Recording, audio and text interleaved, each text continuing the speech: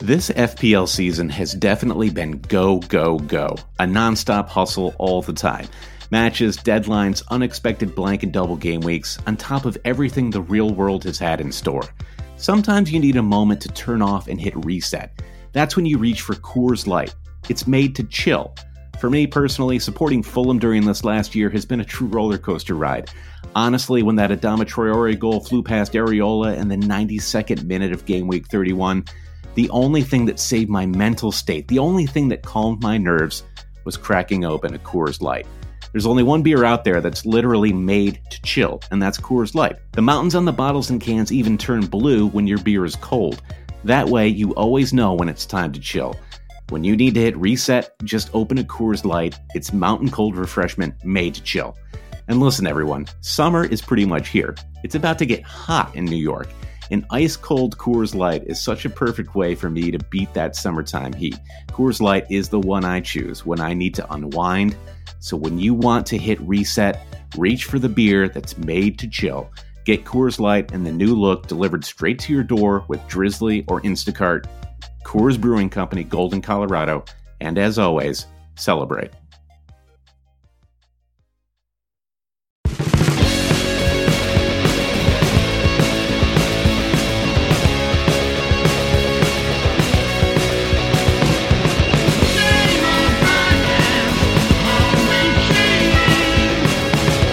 Hail cheaters, and welcome to the Always Cheating Fantasy Premier League podcast. My name is Brandon, and again, we are without our intrepid co-host Josh, who is with baby. So I am now joined by guest host Ben Madison. Ben. Hey. Hey, Brandon. Thanks for having me. Thanks for being here. In these times of need, when co-hosts start having babies, we need friends like you. Now, Ben, I know you because you have been in my private money league for the last 3 years, and I have come to affectionately refer to you as the bridesmaid because turns out you're a very gifted fantasy player, but you also have a knack for coming in second place. Yeah, I've got a what someone would describe as a New York Mets-like tendency to collapse in the stretch. I mean, most famously, you lost like in the final month to Josh during a Villa QPR double game week. Oh, and yeah. I really felt for you in that moment. Can you talk us through your sort of emotions as that was all falling apart? Well, I remember that was my first season actually playing Fantasy Premier League, and I think at that point I had gotten kind of cocky about it. Okay. And I think there had already been a double game week. And I had tried, I'd heard all this buzz about the double game week coming up on Fantasy Football Scout. And I stacked my team with the players, and it ended up being a huge dud.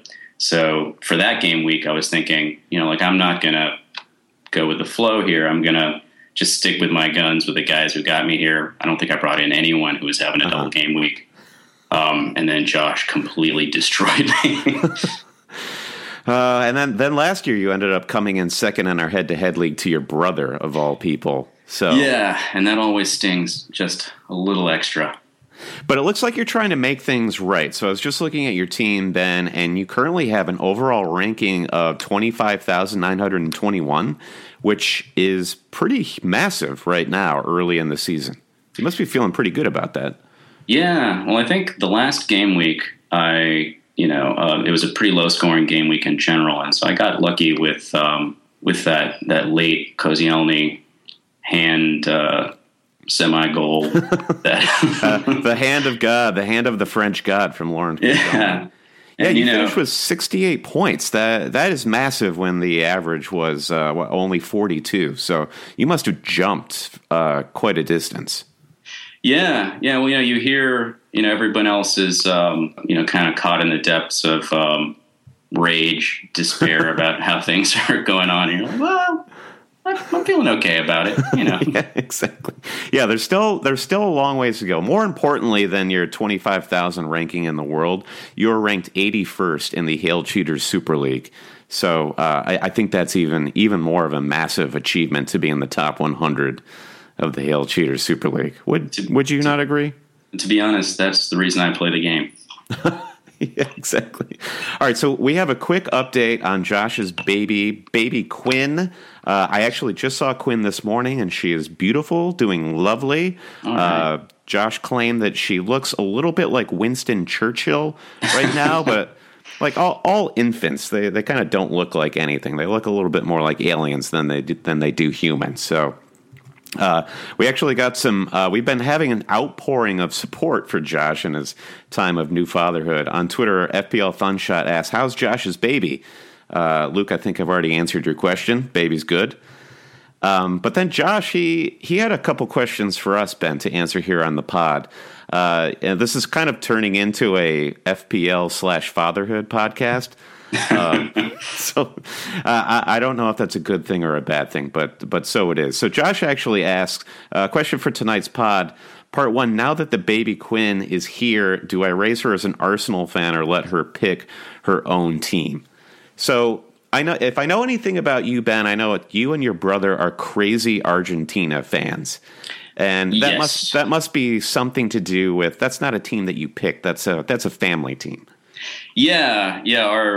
Our mom is from Argentina, and some of our favorite memories are from there. And so watching, before I started playing in this league, sadly I just paid attention during the World Cup because soccer was such an anxiety-inducing event for me. It's exciting, but I also have all these memories of, my grandmother's crying because somebody fouled Gabriel Batistuta, and my mom is cursing, things you can't repeat on a podcast about, the English national team.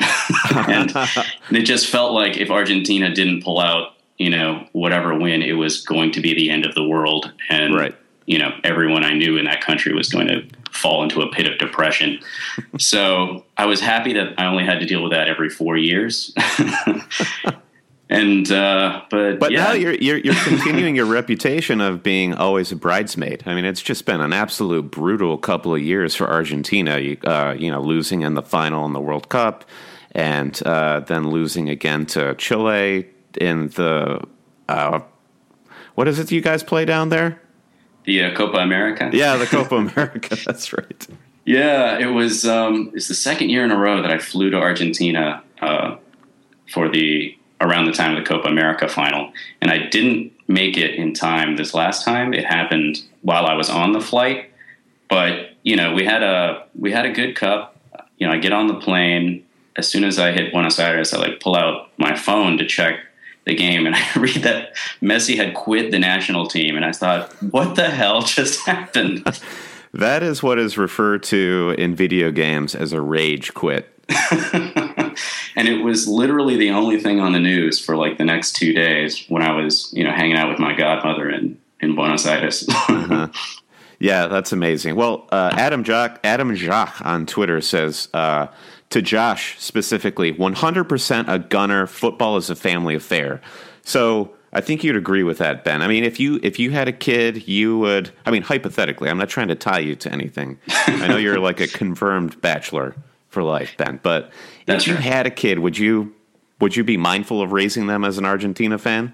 It's not even that you would have to be mindful of it. Like, it would just be through osmosis, right? They'd see you getting crazy watching the TV, and so it would go. Yeah, provided the kid wasn't traumatized from the experience of, watching us watch an Argentina game, then I guess, yeah, maybe receive that fandom as their gift and curse. Have you adopted a Premier League team in these years playing FPL? I initially did. I didn't. I was dating a girl who was a Man City fan at the time, and I didn't want to jump onto their bandwagon because they had just won the Premiership. It's a little obvious. Yeah. And so I was looking at the teams, and I decided I was going to become a Newcastle fan. I don't, so I'm like, they're a team with some history who have fallen on some hard times. They're not very good. I can, empathize with that. I'm used to rooting for teams who have storied history that, that are no longer doing so well. So it seemed like a natural fit. And literally, I have never spoken to another person who is a Newcastle fan. So I figured it could be like my thing. They do exist. They do exist. The Toon Army is out there. Yeah. Because, you go to the bars in New York where people watch football, and you see a lot of Arsenal fans, Tottenham, Chelsea, Man U, obviously. I don't think I've once seen a Newcastle kit anywhere. Well, it sounds like we're in the same boat then. So you were to support Newcastle, they went down. I'm a Fulham supporter, they went down.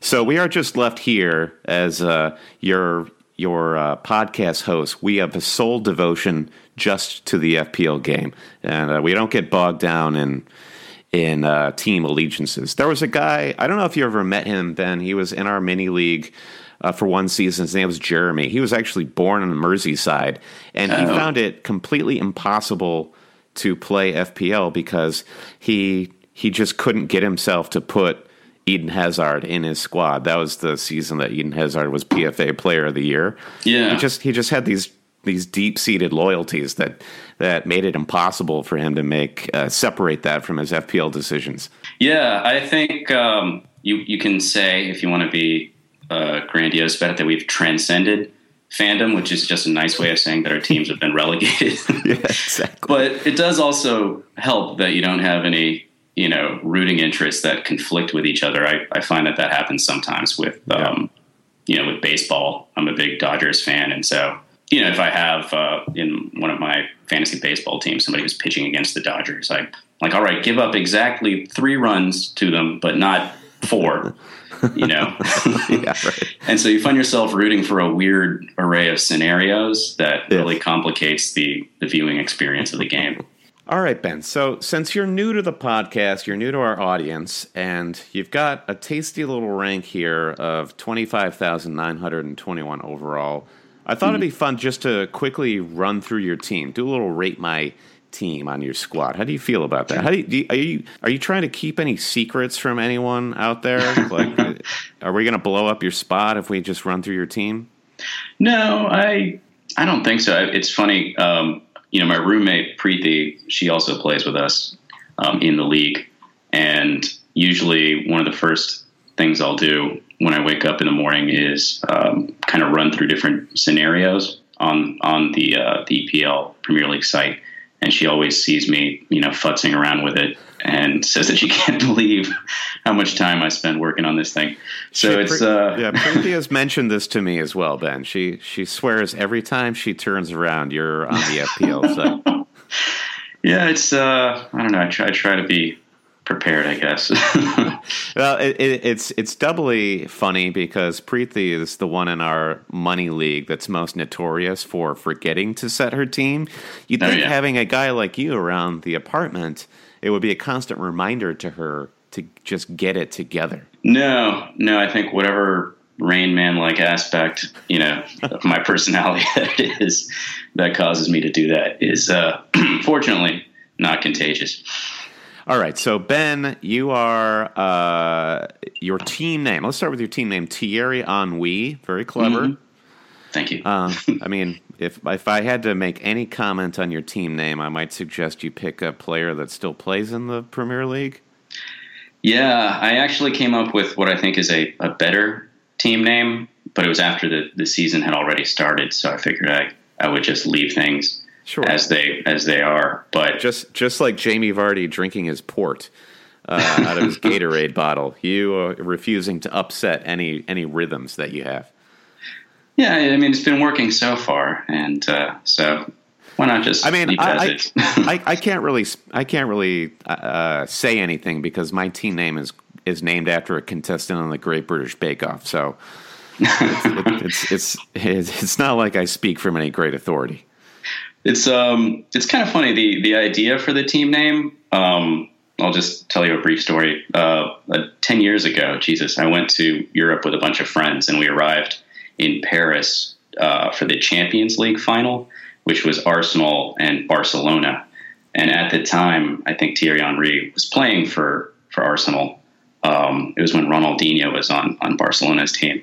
And so we went out to a bar near the hostel we were staying in to watch the game. And I believe Barcelona ended up winning that game because as we were walking home, we saw this Frenchman just by himself, looking despondent, and he was just repeating to himself, Thierry Henry, Thierry Henry, Thierry Henry.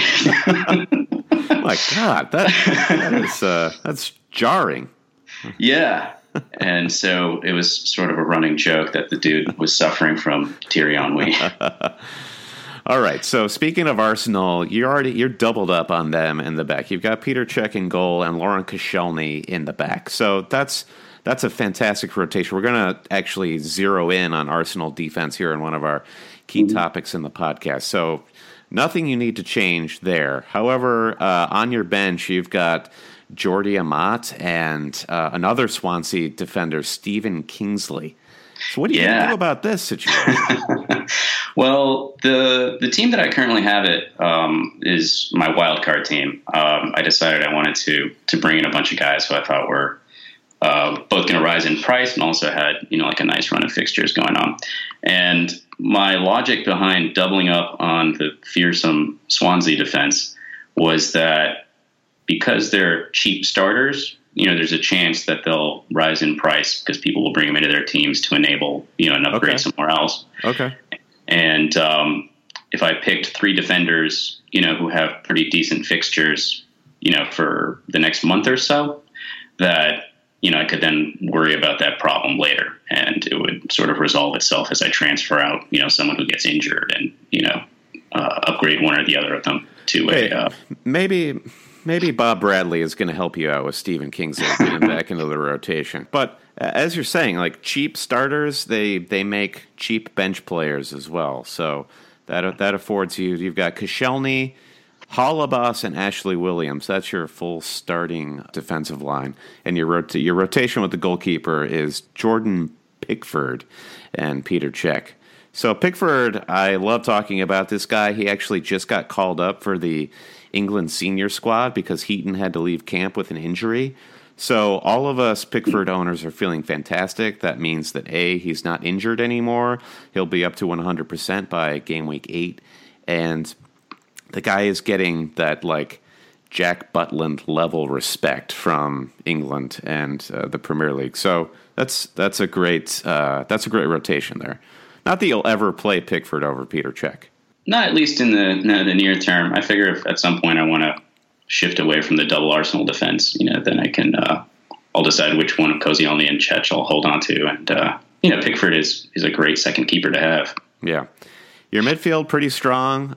Sterling, Firmino, Alexis Sanchez, Balassi, and the almighty Etienne Capoue. So nothing you really need to tweak there. Raheem Sterling is flagged 75%. It's really unclear what his assessment is earlier in this international break, but I would guess he'll be back in the starting lineup there for Man City come the weekend. Yeah, it seems like from what I'm reading, a lot of people think this is he's not actually injured. He just doesn't feel like playing.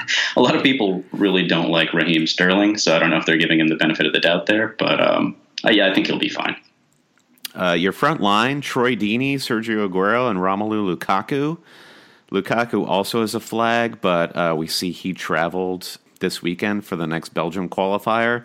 So they didn't send him home, so he clearly doesn't have anything that wrong with him. He's kind of been suffering with a toe problem long term, but it doesn't look like it's going to diminish his starting chances. I mean, in game week 8, Everton plays Man City, so they're going to have Big Rom healthy for that. Another topic we're going to get to later on in the podcast is top-tier strikers that we might want to rotate in, and you're playing without Zlatan. You feeling good about that decision so far? It makes me nervous because his stats they seem like they're pretty good. And the guy has, this reputation of being like this destroyer of worlds. I think he's probably one of the more popular, soccer players on earth. Not just Earth, Ben, like the Milky Way. I'm not willing to go further than the Milky Way, but within the galaxy, he's pretty popular. We've been receiving Zlatan memes from the Horsehead Nebula, I think. Fantastic. You should post those to Twitter, Ben. I should. All right, so that's your squad in a nutshell, just to give people a sense of where you're coming from. Once again, 80 ranked 81st in the Hail Cheaters Super League. That's not bad. So, speaking of the international break, we were talking about Pickford getting the call up, Lukaku traveling with Belgium. There is an insane number of Premier League players who have been active in goal scoring just over the first round of qualifying, World Cup qualifying fixtures. And we're recording this before people play on Tuesday, so there are surely more goals to come. But Ben, I just thought I'd run quickly through all of the players in the league who have bagged at least a goal for their international teams. So buckle your seatbelt. Are you sitting down? I'm locked and loaded. Okay. So Belgium, Hazard, Lukaku, and Toby Alderweireld all scored in their first qualifying match. Payet keeps up his run of form. Now, I think we still have questions about that West Ham team. Is Payet going to just do it all on his own week after week? But he scored a goal against Bulgaria. Sturridge and Dele Alli. And Dele Alli is really the more intriguing option. He looked very good. Yeah, the last game week. So good. They both scored against Malta, the mighty Malta. Arnautovic, and we're going to talk a little bit about Stoke's incredible run of fixtures coming up in the next 5 weeks. He bagged a brace against Wales, and Wales, as we know from the Euros, not a pushover. Poor Kurt Wimmer, he can't get in the Spurs lineup, but there he is scoring an own goal against his team. We feel for you. He's just trying to get noticed. Yeah, exactly. Well, he got his mention on the Always Cheating podcast, so that's a start. Speaking of Wales, Joe Allen continues his scorching Welsh Xavi form. He scores against Austria. Sadly, though, Sam Vokes did not get on the score sheet. Still a bit of a drought going on for Mr. Vokes. Vincent Janssen, another Spurs player, he scored for the Netherlands against Belarus. Seamus Coleman scores for Ireland against Georgia. Ivanovic, the oft-forgotten, once great FPL asset, he and Tadic both scored for Serbia against Moldova. Gylfi Sigurdsson with a dramatic injury time winner against Finland. Stephen Davis, I know you love Stephen Davis, Ben. Dude. I mean, come on. What can you say about it? Tony Valencia, Manchester United's fullback, he scores a goal against Chile. Alexis did play the full 90 in the 3-0 decimation at the hands of Ecuador. So you follow South American football more than most. How you feel about Alexis going the full 90, not scoring, and just not a good showing for them against Ecuador? No, and he blanked last week too. I know that because I captained him. Ultimately, I think he's shown us enough over the last, like this is his third season in the Premiership, that I'm not totally worried about it. It seems like it's inhuman the amount of minutes that he plays. I don't think he's had a summer off. Yeah, but he always wants to play and he always seems to show up. So I'm not terribly worried. I just think he's like Ivan Drago once said, he's not a man, he's a piece of iron. He is a piece of iron. Yeah, I mean, it could be one day he just, because of all the minutes he's played in succession, just has some sort of nasty career-ending injury. But yeah, I think it's right that this is just a guy who is a piece of iron, and he can play as many minutes as he wants, and the game will never change for him. Now we get to your beloved Argentina. Funes Mori, the forgotten Evertonian man, he scores against Peru. Did you watch any of this game? Didn't get to watch these, actually, unfortunately. Aguero did play. He played 75 minutes, but as we were mentioning, it looks like he's not going to suit up for their match against Paraguay, I think it is. Yeah. So I think we both feel the same way, that only bodes well for his position going into the Everton match. It's probably just cautionary. Firmino and Coutinho both scored for Brazil against Bolivia. And then we move into the Asian market, and Heung-min Son continues to be on fire, scores the game-winning goal for South Korea against Qatar, and also Ki Sung-young of Swansea. They both scored in that match. And we love him. We love to tout him. Have mercy, Dia Mercy Mbakani. He scored 2 goals against Libya. And for Nigeria, Iheanacho and Iwobi, they both scored for Nigeria. And Iwobi, he continues to be a guy that has to be on our radar when we're shopping for Arsenal midfielders. No big injury concerns as we go into the second half of the international break. I mean, like Bellerin, he's reporting it back for duty. He had a little bit of a scare in that under-21 Spain match, but it looks like he's going to suit up again for them this week. Lukaku, again, traveling with Belgium. Jordan Pickford got called up. Sterling, you were saying, Ben, pretty sure he's healthy. And another Englishman, Ryan Bertrand, he was sent home. And Arsenal fullback Gibbs got the call-up. So we were touting, me and Steven last week on the pod, we're really touting Ryan Bertrand, and he's looking really good for that Southampton defense. But there is some concern surrounding that injury to him that got him sent home. So that's a rundown of the big headlines from the international break, and there's more to come that we'll probably miss between the time this podcast goes up and all the remaining international matches are played. But let's take a quick break, Ben. We're going to come back and tackle some topics. We're going to compare, do some stats comparisons with Arsenal and Tottenham defenders while we go shopping for those teams ahead of their great fixture runs. Then we're going to talk about top-tier strikers, compare some stats there. And Game Week 8's coming up. We're going to preview Game Week 8 and talk about Aguero's chances going into his historically bountiful game week. Same old podcast, always cheating. All right, we're back, and Ben, our first big topic is comparing Arsenal and Tottenham defenders. These guys have the 2 best defenses in the league, and to boot, some great fixtures coming up. Starting in Game Week 8, Arsenal is looking at Swansea, Middlesbrough, Sunderland before the North London derby, and Spurs have West Brom, Bournemouth, and Leicester, which could be a dicey fixture, but you still have to like their chances at keeping a clean sheet. But a lot of people asking about the prospects in these defenses. Alex on Twitter, at AlexWaterBaby, asks, how big a hit is too big a hit for a restructure? I'm considering a -8 for Arsenal Spurs players. And also Anders on Twitter says, is Toby and Mustafi worth -8? Planning on keeping them the rest of the season. So here's a philosophical question for you, Ben. How do you feel about burning transfer hits, be it long-term or short-term? I'm not a you never take a hit kind of guy because, sometimes I think it's the best of a bunch of bad options, but I don't think I've ever taken a -8. I've lost too many head-to-head matchups by a point.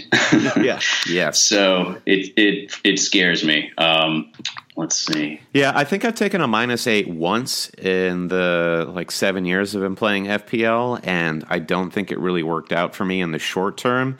If you're gonna do a -8 and you're playing it for a long-term bet, it's not the best strategy, but it's not indefensible. I think if you feel like you've got a solid plan and it's going to make you have a little bit more fun going into the next game week, then sure, go for it. But definitely not recommended per se. It's kind of hard to give an answer on that without having a little more context. Like who would you play if you only brought one of these guys in, for example? Yeah. Defense is really tough in the short term too, because who's to say that Swansea isn't going to get a clean sheet against Arsenal? You and me, we are to say, Ben, that they won't. But you just never know. And if you end up burning 4 points to bring in Mustafi and, Llorente gets the second of the only 2 goals he's going to score this entire campaign against them on some sort of fluke thing, it's really going to stick in your craw. So if you can stretch that transfer plan over the course of 2 weeks and save yourself burning that -4, just exercise a little bit of patience. I don't think the value of, say Mustafi, for instance, his value is not going to jump by more than 0.1 in the next 2 weeks. If I had to guess, guys like Kyle Walker maybe are stand to jump in value a little bit higher than that.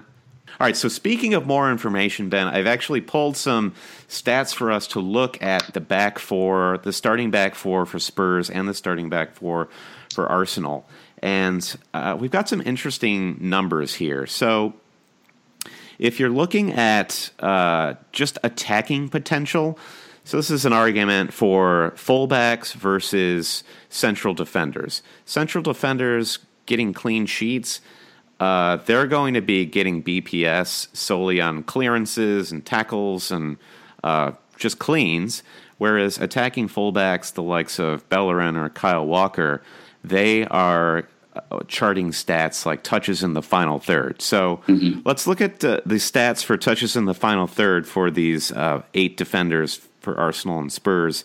The clear winner here is Hector Bellerin with 213 touches in the final third over the last 7 game weeks, and that is the highest by a mile. The next closest defender is Nacho Monreal with 147 touches in the final third, so 213 compared to 147. What that tells me more than anything is that Arsenal's fullbacks are far more involved in the final third than Spurs fullbacks are. And Kyle Walker, he has 112 touches in the final third. That's still Nacho Monreal is a far less sexy player than Kyle Walker, but still he's kind of trouncing Walker there with the touches in the final third stat. I think I'm still, like I've got Koscielny. I think I'm going to stick with Arsenal. I do eventually want to get a Spurs defender in. I think the only thing that's giving me pause is that the next 2 fixtures are great, but then they have Leicester and then Arsenal after that. Yeah. And so I feel like it would be a little premature. I'm hoping they just don't. I'm scared of not having Kyle Walker, because of the extent that he's involved. In that attack, but I mean, talking about touches in the final third, it's his Kyle Walker's chances created are. He's created 7 chances over the last 7 matches, and that's the same number of chances that Hector Bellerin has created himself, also 7. So I guess if I can create my own stat of chances created per touches in the final third, Kyle Walker is walking away with that award. Like it seems like when Kyle Walker gets the ball in the final third, he has the best odds of all these defenders of creating a chance. So, yeah, it's just like you're saying, Ben, like the scariest guy here could possibly be Kyle Walker. Yeah, and he also has the benefit of being, I think Bellerin is up to, like 6'6" now? Yeah, Kyle Walker is at 5'9" still, and then Bellerin 6.5. But, yeah, I don't see that staying 6.5 for much longer. Everyone's going to be gunning for him with all this Arsenal transfer buzz. Yeah, so I feel like, given the stats and given that he's cheaper now, and that other than Leicester and Arsenal, they have some pretty good matchups, in the next 2 and then down the road. Yeah, and I think I would be tempted to go with Walker over Bellerin if I was looking to get one of those 2 guys into my team right now. And to further the percentage of chance created by touches in the final third, Walker also has 2 assists on the season versus Bellerin's just 1. So again, Walker's conversion percentage of creating chances and then getting assists is just that much better than the more expensive Bellerin. Now, talking about central defenders, there are some interesting stats here. Tackles won percentage. Jan Vertonghen is walking away with this one at 87.5%. Just a ridiculous level of tackles won for him and the center of that Spurs defense. And, I mean, the next best performer is Mustafi for Arsenal, and he's winning 70.6% of his tackles. So Vertonghen, you'd expect to see him rack up a number of bonus points in the upcoming good fixtures for Spurs if he continues that. I did a comparison, just Vertonghen versus Alderweireld, and if you do a full like stat by stat, full on comparison between the two, which you can do at the Fantasy Football Scout website.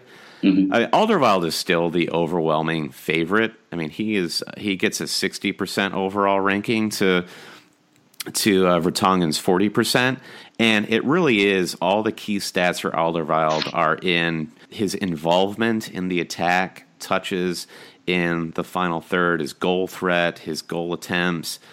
His distribution is slightly better than Vertonghen's. It's really the out-and-out defending where Vertonghen's stats start to look a little bit better than Alderweireld's. But I think we might be getting a little too in the weeds in that sense. It might just be a matter of whoever's cheaper for you, whoever fits into your budget. Yeah, I think ultimately, for me, what it boils down to is, how much money I've got to play with and, how the fixtures look. I don't really do too much of a deep dive on defensive stats when I'm looking at this. I try to pay attention to the chatter that I hear around it, Right. And I guess I sort of blindly trust that other people know what they're talking about. So usually for me, what it boils down to is, is the guy nailed on? Does the team have good fixtures coming up, and can I afford him? Right. And that'll really be the determining criteria for me. Well, then you're really going to love this, Ben, because I did a stats comparison between Mustafi and Koscielny. I was surprised to see that Mustafi, just stacking the stats, comes out well ahead of Koscielny, particularly in his involvement going forward. I think Koscielny just benefits from actually scoring goals. But if you look at putting in crosses, Mustafi's registered 5 crosses. He's got far more touches in the final third. He's got 18 touches versus Koscielny's 3 touches, and he's remarkably efficient with the ball when he gets it in attacking areas. He's not losing percentage a lot. Like those touches in the final third, Mustafi is they're successful for him 90% of the time compared to Koscielny only 75% of the time. And defending, it's kind of a dead heat between the two, but still Mustafi comes out ahead. He's putting in far more tackles than Koscielny is, 17 versus Koscielny's 6 over the early season stats. And his set-piece threat, too. I mean, even though Koscielny is getting the goals, he's got 2. Mustafi is actually getting, according to these stats, getting his head on the ball more often than Koscielny is. So you'd have to think that Mustafi is due a goal, and I'm probably going to bring Mustafi in just because I like the numbers. I do like just how he passes the eyeball test for me, and I think he'll be scoring a goal here pretty soon for Arsenal. I mean, as I already have Koscielny, I hope you're wrong. What about, would you take a Koscielny assist to Mustafi? How about that? Can I sell you on that? Yeah, sure. Beggars can't be choosers. So I've sort of made my bet with Koscielny. So the thing about Koscielny too is I feel like every season he's going to give away at least 2 penalties. He's got a red card or 2 in him. So there's sort of that lingering threat with Koscielny. Even though he's a class player, he's just always so committed to challenges that when one goes wrong, it just goes wildly wrong. Yeah, exactly. All right, so let's talk about the guys who actually really do score goals, not these defenders, but top-tier strikers. We talked a bit about strikers last week on the pod, me and Steven co-hosting, and we did get some blowback from that podcast because we laid down a lot of hatred on Zlatan Ibrahimovic. The great Ibra experiment is not going as well as we all hoped it would be thus far, and I think so goes the feelings about Jose Mourinho and Manchester United. So goes our opinion of Zlatan. And I did get somebody reaching out on Twitter, Harry Halslem. He sent me a tweet saying, couldn't disagree on Ibra more. His shots on goal stats are unparalleled, and he's adapted to the Premier League. He's just painfully unlucky. So, I mean, I really appreciate Harry reaching out there, as well as some other people on the Reddit thread, too. And we may have been hasty. And, Ben, you kind of wanted to talk about this a little bit, how the malaise or just the agita from coming off of a really bad game week makes you have even more strident opinions on players like Ibra, particularly ones that are costing you so much money? Yeah, because like you were talking about earlier, when you take hits, to bring this guy in, people kind of get the idea that they're sort of due the points, because they moved heaven and earth to get this guy who was, supposed to get it for them. And then when that doesn't end up happening, it's almost kind of funny to me, just because I don't know if it's just like a fundamental difference in like the way people approach the fantasy sports that I'm more used to, like baseball or basketball or what have you. But they really take it hard when, the guy that they pick does not pay off. And you start getting those comments where people are like, why do we even try? I put all this effort into it, right, and it all came, crashing down around me. Why even bother? I think it's kind of amusing in a way, but I also understand the sentiment, because, it is pretty frightening when there's a guy who, everyone believes is due and everyone else owns him, like Ibrahimovic. And, if he does, have a big game, it could pretty much put you behind the 8 ball for the rest of the season. Okay, so have you had Ibra at all this season? Did you get rid of him during your wild card?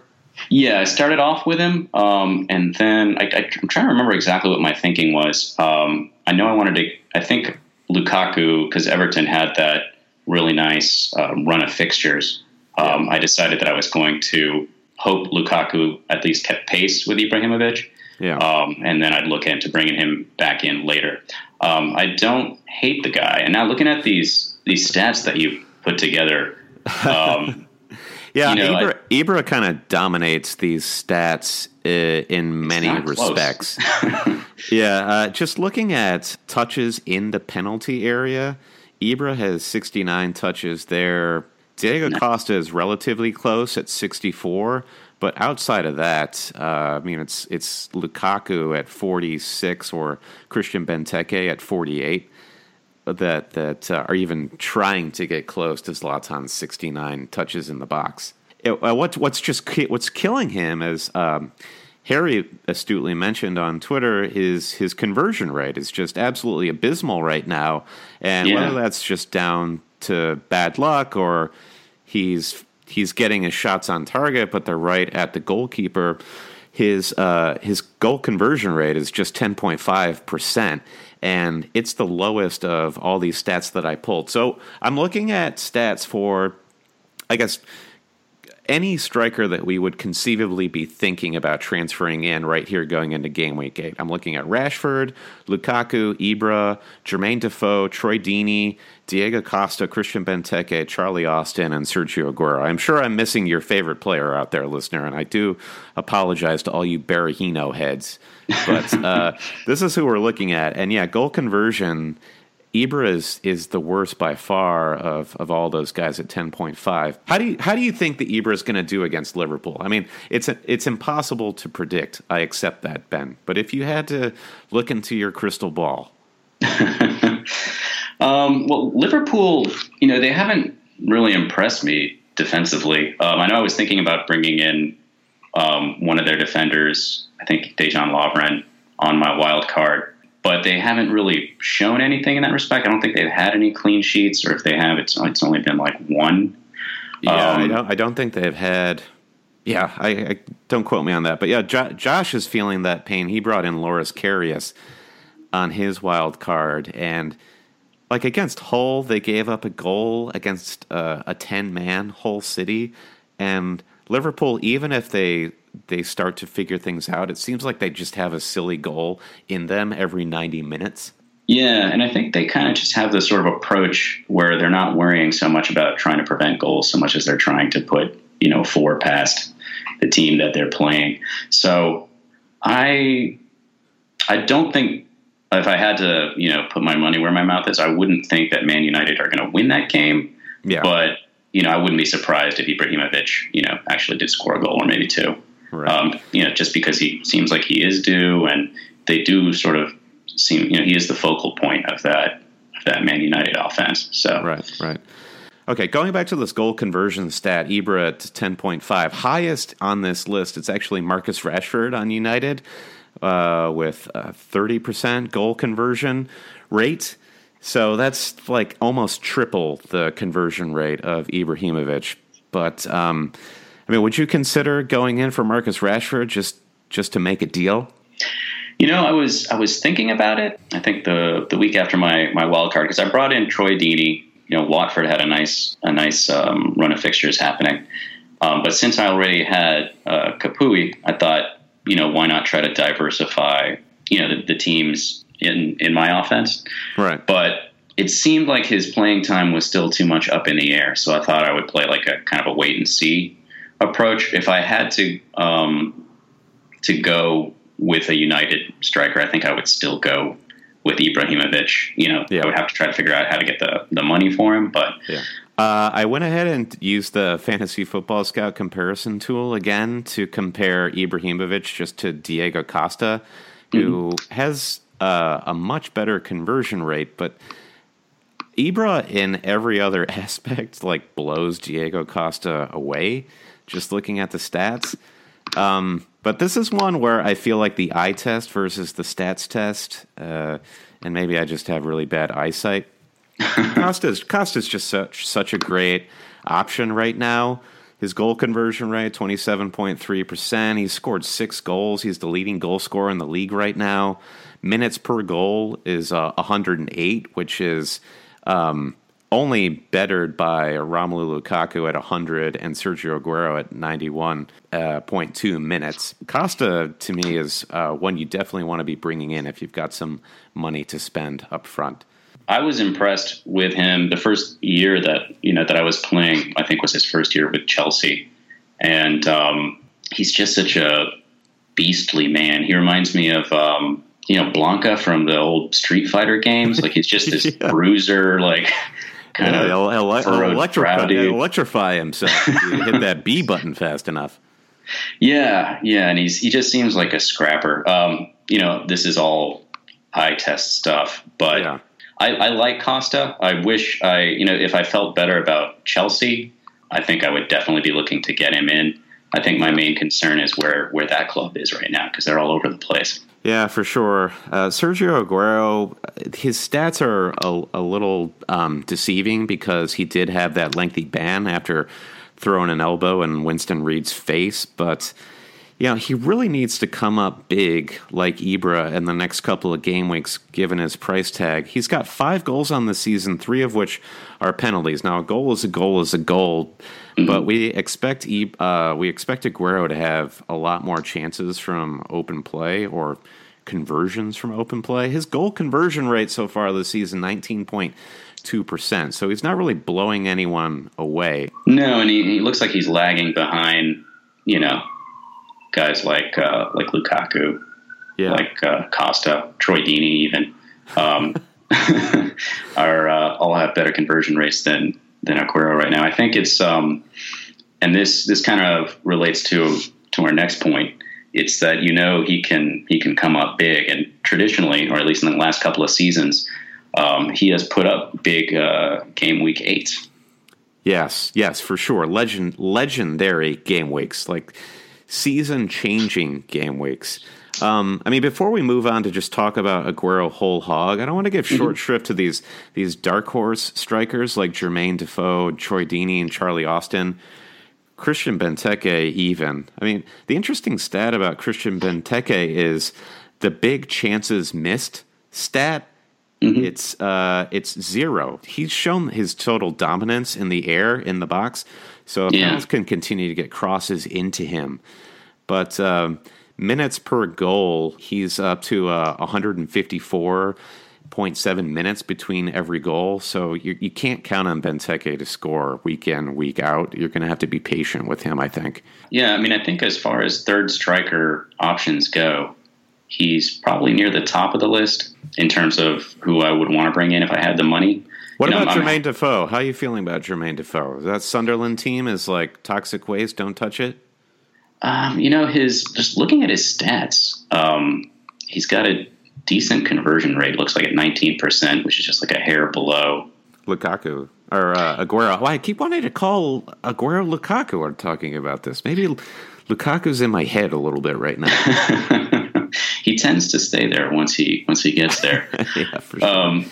But he's also got like him and Ibrahimovic both have 5 big chances missed, and with Ibrahimovic, you see that reflected in his low conversion rate. But it seems like Defoe, he's missed some big chances, even though he's still converting at a pretty good clip. So that you could conceivably see that see him start to put more goals away with the way things look right now.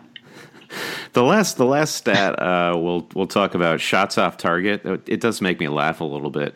14 shots off target for Zlatan compared to, like Marcus Rashford, 4 shots off target, Lukaku, 4 shots off target. I mean, at least Eber's shooting. He's trying to create these goal scoring opportunities, but he just needs to keep that howitzer on target, and maybe we'll see a few more goals from him. Yeah, he has more shots off target than on target, which looks like is the exception. All right, so let's get back to Sergio Aguero. So we're coming up on game week 8, and on Twitter, AMHA9 United reminds us, should we trust the Aguero game week 8 myth and captain him? And we're remembering the 2014-15 season in which, I believe it was against Spurs, Aguero put 4 goals past them at White Hart Lane, and then last season against Newcastle, he scored 5 goals in the span of about 30 seconds and almost systematically destroyed Twitter. It was really insane. So City is at home to Everton. How do you see Aguero putting more than 1 or 2 goals past that Everton defense, even though they're at home? I mean, the likes of Ashley Williams and Jagielka, they're not going to stand for that. They've been keeping it decently tight back there. I know Jagielka, he's suffering from some sort of injury. It's unclear to me how serious it is right now. But Funes Mori, Argentinian, we mentioned earlier in the pod, coming off a great goal during his international travels. I think he could slot in for Jagielka. Different kind of player than Jagielka, but still. Yeah, I think I was reading that he was upset too about the lack of playing time that he's got since they brought in Ashley Williams. Yeah, if you're Funes Mori, you had to have felt like you were on the ascendancy in that starting 11. He made a number of mistakes last season, but he was still a good goal scorer for them, and I think he was growing into a good partnership with Jagielka. And then in comes Ashley Williams, of all people, to just oust him from his spot. It was a weird one. Well, Williams was solid for Swansea, wasn't he? I think. Total beast for Swansea, and a bonus point magnet too. Yeah, I mean, it was a great sign up for Everton, and I think he does improve the back line over Funes Mori. I guess it's just a little twisted because you didn't feel like there was a huge crack to paper over there by bringing Williams in, but it is something that makes them a little more intimidating. So I am really scared that Aguero won't be able to keep up this game week 8 legend.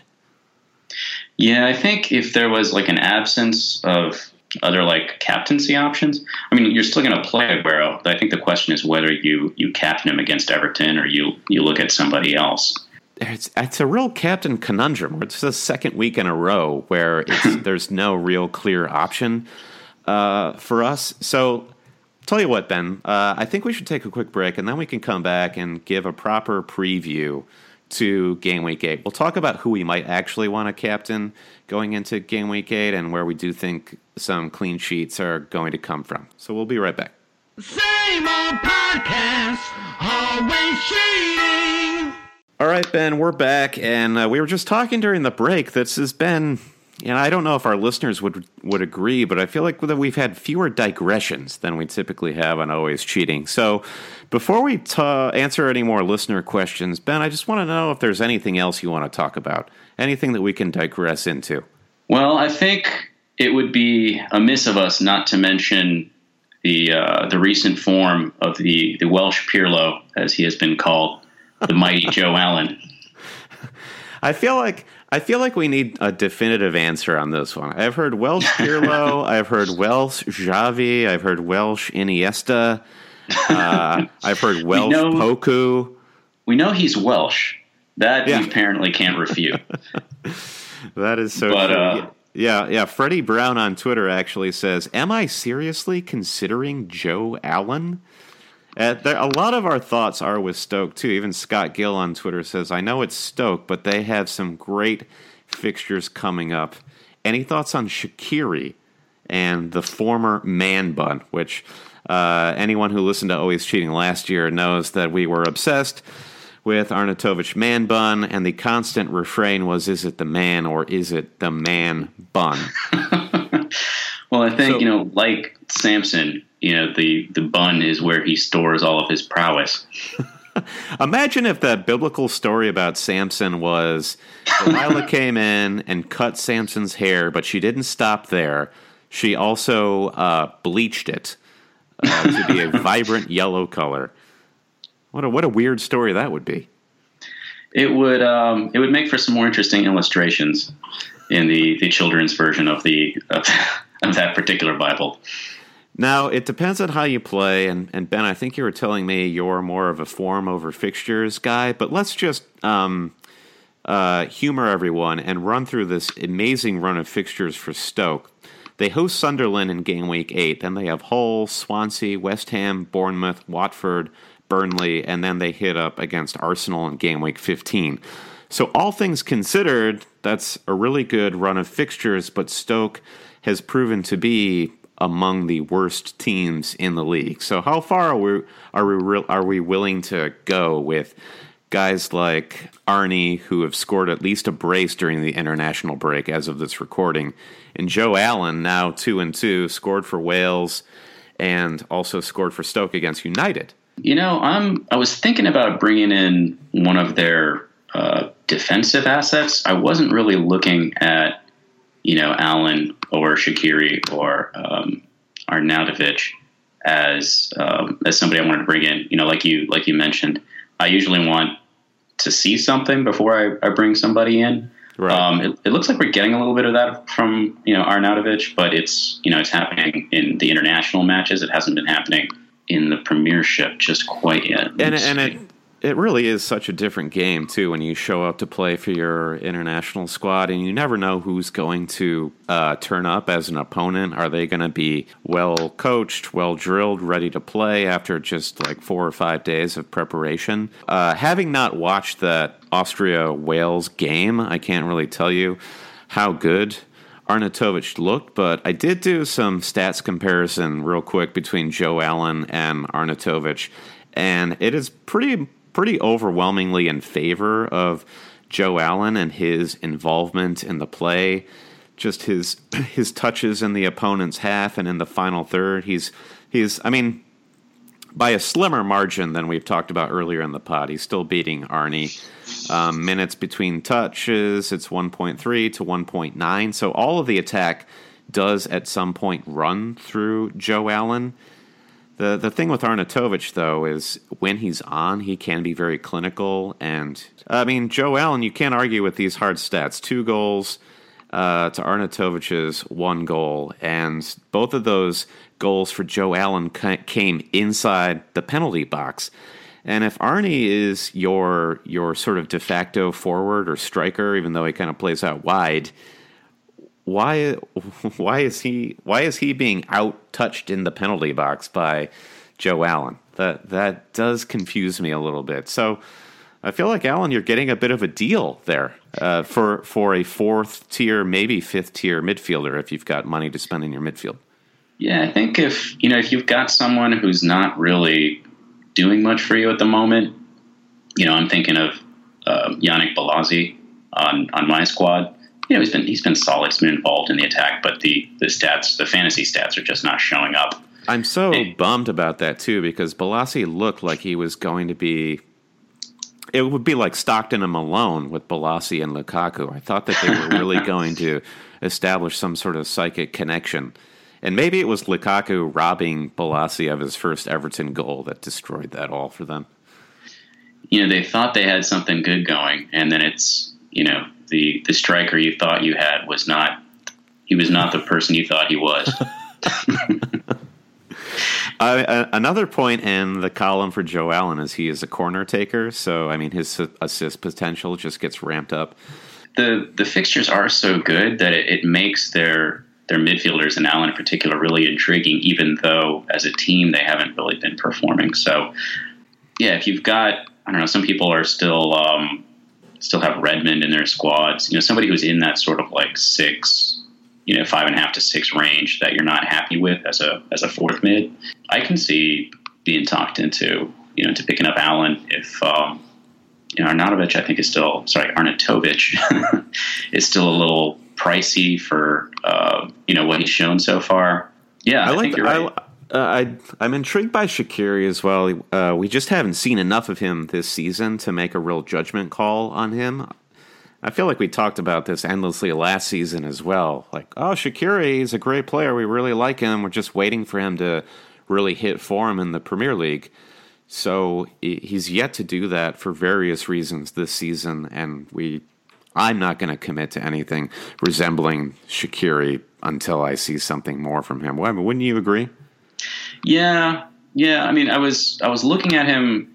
If I was thinking of bringing back Ibrahimovic, I was thinking, Shaqiri, because he's only 6'3", and if for whatever reason you didn't want to go for Joe Allen, he does free up a lot of money if you swap out one of your mid-price mids for him to get that nice run of fixtures, and then that'll free up the money to upgrade your front line. I don't know. I don't think I'm looking at that quite yet. All right, let's move away from Stoke. This conversation is kind of slowly killing me. We have another question on Twitter. This one comes from Dion Saunders, at Dion Saunders. Looking to offload De Bruyne as his value is wasted on the bench. Who would you recommend as his replacement? So we've talked a lot about attackers and defenders this episode, but let's not forget about our very, very valuable midfield lineup. And De Bruyne, that's a hefty chunk of change that you can turn into something at 10.5. And it looks like he's still going to be out of Pep's lineup for a while. So for me, I think immediately I have to look at Liverpool's midfield, specifically Firmino or Sadio Mane. And those players both look in form, and that Liverpool midfield is so enticing. And if you had to pick between Firmino and Mane, Ben, are you feeling one over the other? Well, I do have Firmino, and I think just given last year, he seemed like he was the most consistent offensive weapon that they had. Mane he's interesting. He's a little pricier, and he's an exciting player to watch, and I think he's got more explosive potential than Firmino does. Yeah. But I think just based on, what we saw last year, it looks like, Firmino is always going to be involved in the attack. It's a little bit of Russian roulette with the Liverpool mids. It feels like no matter who you pick, they're going to be the one that doesn't score next week. It's so true.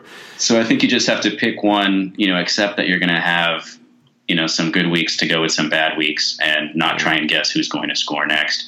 Firmino, I think at his price is a great option. Mane, because he's a little pricier and so far hasn't really, at least in the Premier League, points wise, he hasn't really shown himself to be a cut above. I think I'd stick with Firmino or even Coutinho. I'm slightly confused by Firmino. His price is still at 8.4. I mean, and his net transfers out are more than 30,000 after a game week in which he scored 12 points. I'm not sure how to explain that one. And had a fantastic goal celebration too. No doubt.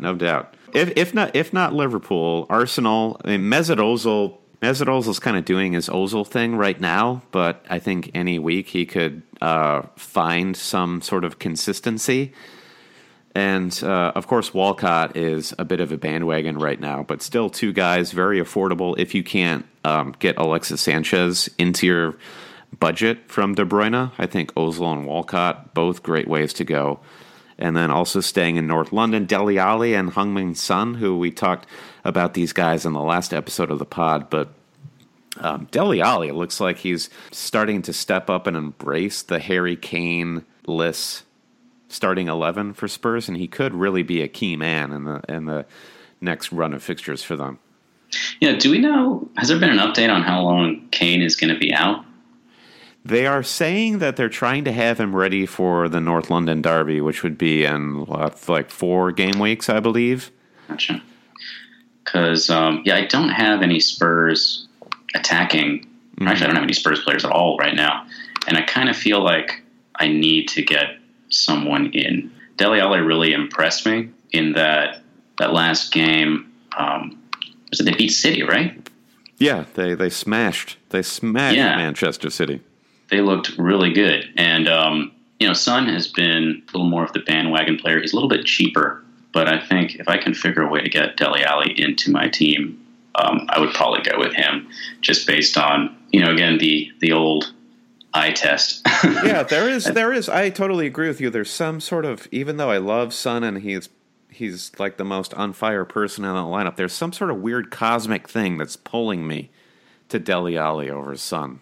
And I can't quite explain it, but I can't deny it either. Yeah, sometimes the heart wants what it wants. And now, we have to suggest other replacements for De Bruyne in the Man City lineup. Raheem Sterling still looks great, and then Nolito is going to be back from his suspension in game week 8. And if De Bruyne is out, I feel like Nolito is just going to immediately slot right back into that midfield. I mean, I'm a little concerned about heavy midfield rotation as more Champions League fixtures come up, but Sterling or Nolito could be a ticket to goals and assists because City will be scoring goals in the next few game weeks. Yeah, I think the reason that I would probably go with Dele Alli has more to do with my lack of Tottenham players. Right. I think all of these guys are pretty strong options. If you've got Aguero, I'd feel less likely that you need to bring in Sterling or Nolito because you've already got the main attacking threat for City. If you've already got diversify your portfolio. Exactly. Like if you've already got a Liverpool mid, I wouldn't bring in another one just because I feel it would drive you insane trying to anticipate which one is going to come through for you in any given week. Walcott for his price is pretty good, and he's very involved in Arsenal's attack. Yeah. So if you don't have the funds for Dele Alli, I think I would look in his direction. But I think Tottenham they're playing really good football right now, and the fact that I don't have any of their players on my team right now, I think is an oversight that I need to take corrective action on. But so it sounds like the definitive answer for Dion is maybe Dele Alli is the one you want. Yeah, that's the way I would go, unless he doesn't have any City, attacking coverage. Right. Okay, let's just do a full-on quick Game Week 8 preview so we can get our listeners set, get their teams set. Now, if you have to pick one clean sheet for Game Week 8, Ben, I think we're both in agreement on this one. It's going to be Arsenal, right? Arsenal are hosting a new Bob Bradley-led Swansea City.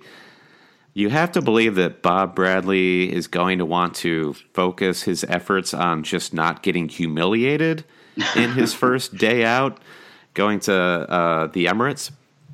And they're probably going to try and play a little bit more defensive and minimize the damage as opposed to trying to play some sort of open, fluid style and put a few past Petr Cech on the rest of those Arsenal defenders. So I think that this is just a very smart call here. No, I think you're right, and I think Swansea have just been. It's sad because they were sort of a fun team to watch the last couple of years with my man Gylfi, kind of running the offense through him, and for a little while Wilfried Oni was actually looking like a very solid third striker type before he went to City. He had a sensational run when he was at Swansea. It all just fell apart for him after that transfer. Yeah, and then Swansea this year have just been. It's been a very rough year for them. So, I think with, like you were saying, with Bradley in, he's just not going to want to get destroyed. They're probably not going to be, looking to attack very much. And, against an Arsenal team that has a very stout defense anyway. So, and Spurs are away from home, but they are going to the Hawthorns to play West Brom. And I don't see how Rondon puts one over on on Spurs this week. So there's two obvious picks, but I think that we'd be remiss not to mention them. The captain picks, we're talking about the likelihood of us captaining Brock Toon going into game week 8, and I think we're both shying away from that. I'm kind of feeling like game week 8 is a good differential game week, and there are some interesting options, particularly Charlie Austin and Troy Deeney. Watford is playing Middlesbrough, or Middlesburger, as I do like to refer to them. And Southampton play Burnley at home. So I think these are both games in which, Burnley's coming off a pretty heroic defensive performance against Arsenal, but that's at Turf Moor, and I think you see a slightly different Burnley when they're away from home. Mm-hmm. And I would pick Chaz to score a goal against Burnley, but those could be a bit of a gamble. I think, Ben, you have a safer option for us. Yeah, I think part of it is just because, I think if I was feeling a little punty, if I wanted to try to make some hay, move myself up in the rankings a little bit, I would be leaning more in your direction of, of picking a Deeney or an Austin, someone who's not going to be highly captained. But I tend to play more conservatively, when I'm already doing decently. Yeah. And so as it is, I think I'm going to ignore the fact that he let me down last week and that he's coming off of playing 90 minutes in the last game for Chile. I'm going to go ahead and captain Alexis against Swansea as well. I just think he's just too good, and it's just such a nice matchup. They're going to be at home. It could be a completely brutal murder of Swansea in Bob Bradley's first game out.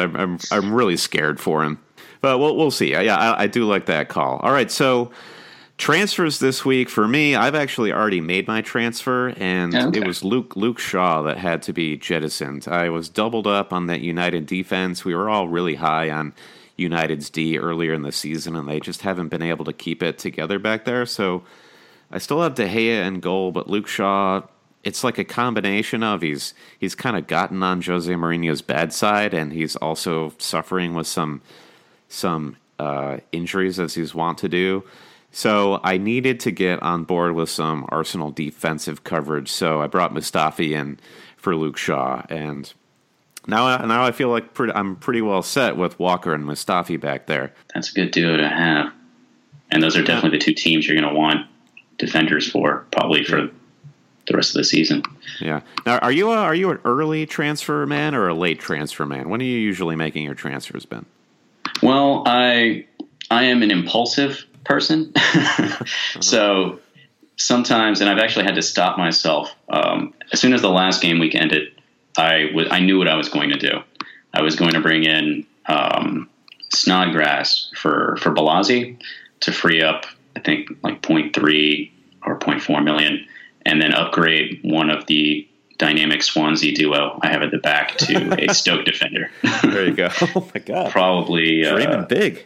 Yeah. Just because they seem like very, like Hull have a good set of fixtures coming up. Snodgrass has been playing pretty great for them. It's true. Yes, it's and true.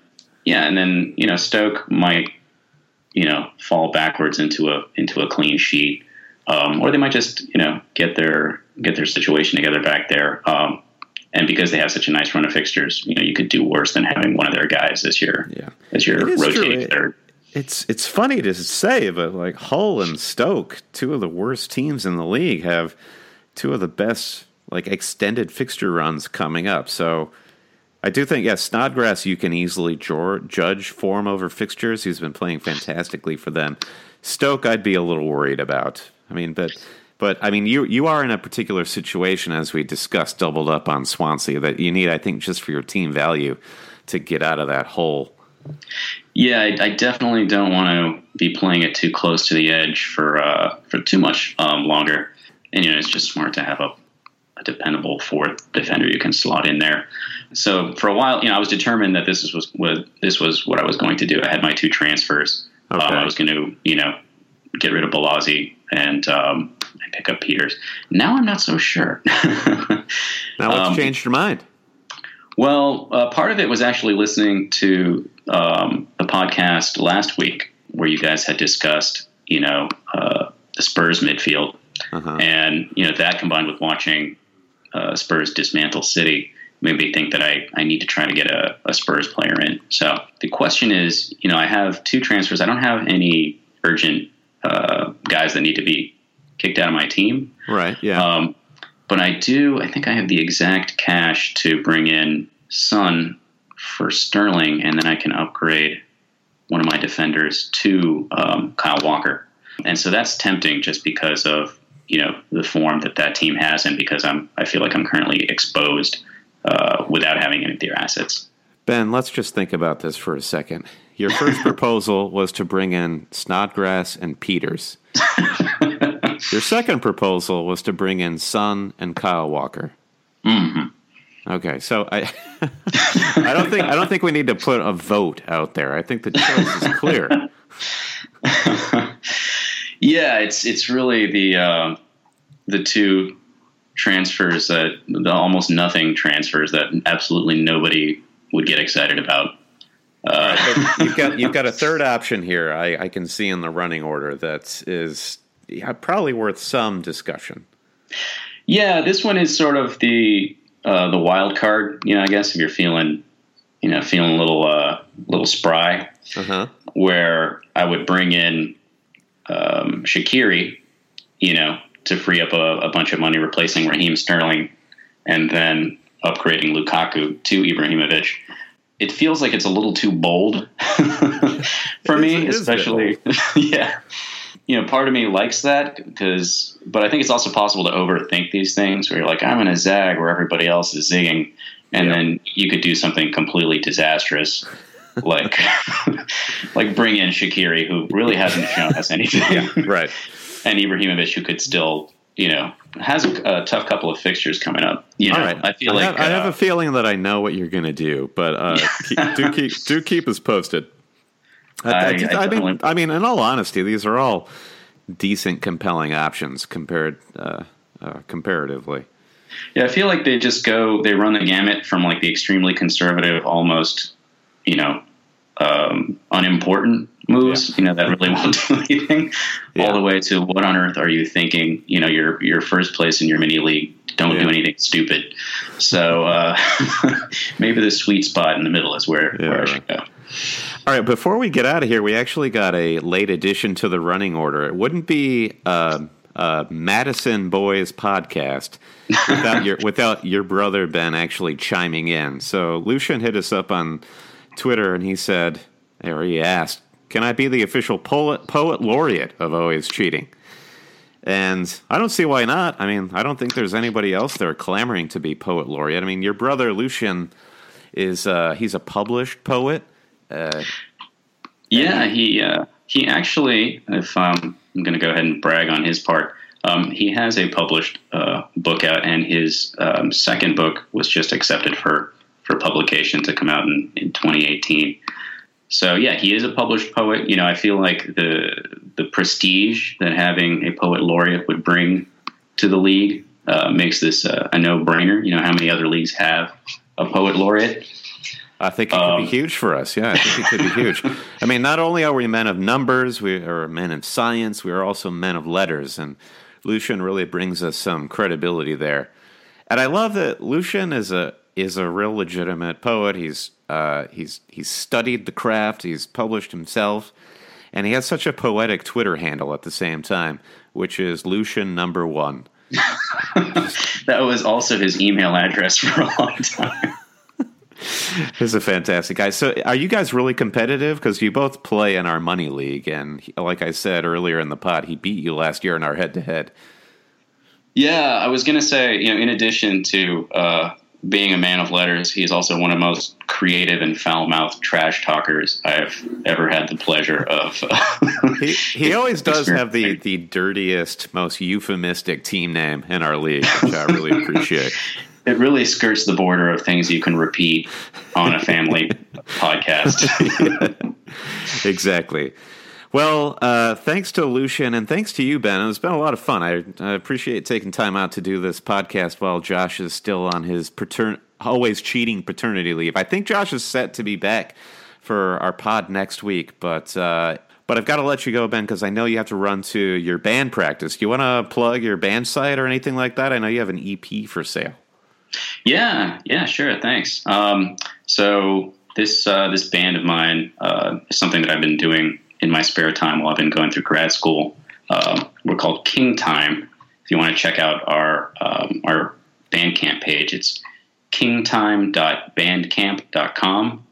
And then, I have an EP that I recorded last 2 years ago. Yeah, 2014, with some good friends of mine, and we're now actually playing as a band. This EP was more of like a solo kind of project, and so there'll be more where that came from soon. We're tracking some stuff. So if you like sad bastard country folk kind of indie music, give it a listen, and maybe give me 1/10 of a cent if you like it enough. I am a sad bastard, Ben, so this sounds very appealing to me. All right. It doesn't sound like we're going to be commissioning you to do a new Always Cheating theme song anytime soon. Well, you never know. I can run it past the guys. I just probably wouldn't be as actually maybe charging. Depending on the game week, maybe I do need a sad bastard intro song as opposed to a really like high octane metal song if I've had a really really piss poor game week.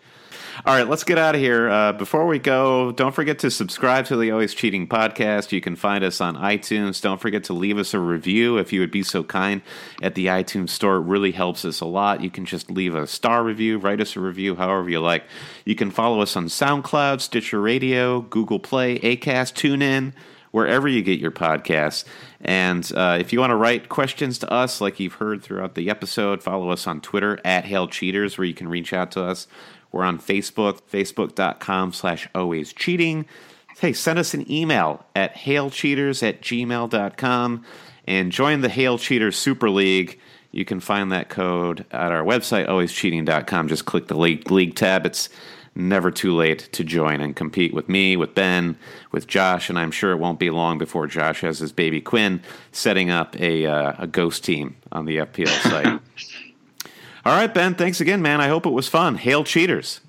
Yeah, hail Cheaters, Brandon. Had a blast. All right. Mbakani forever. Mbakani forever.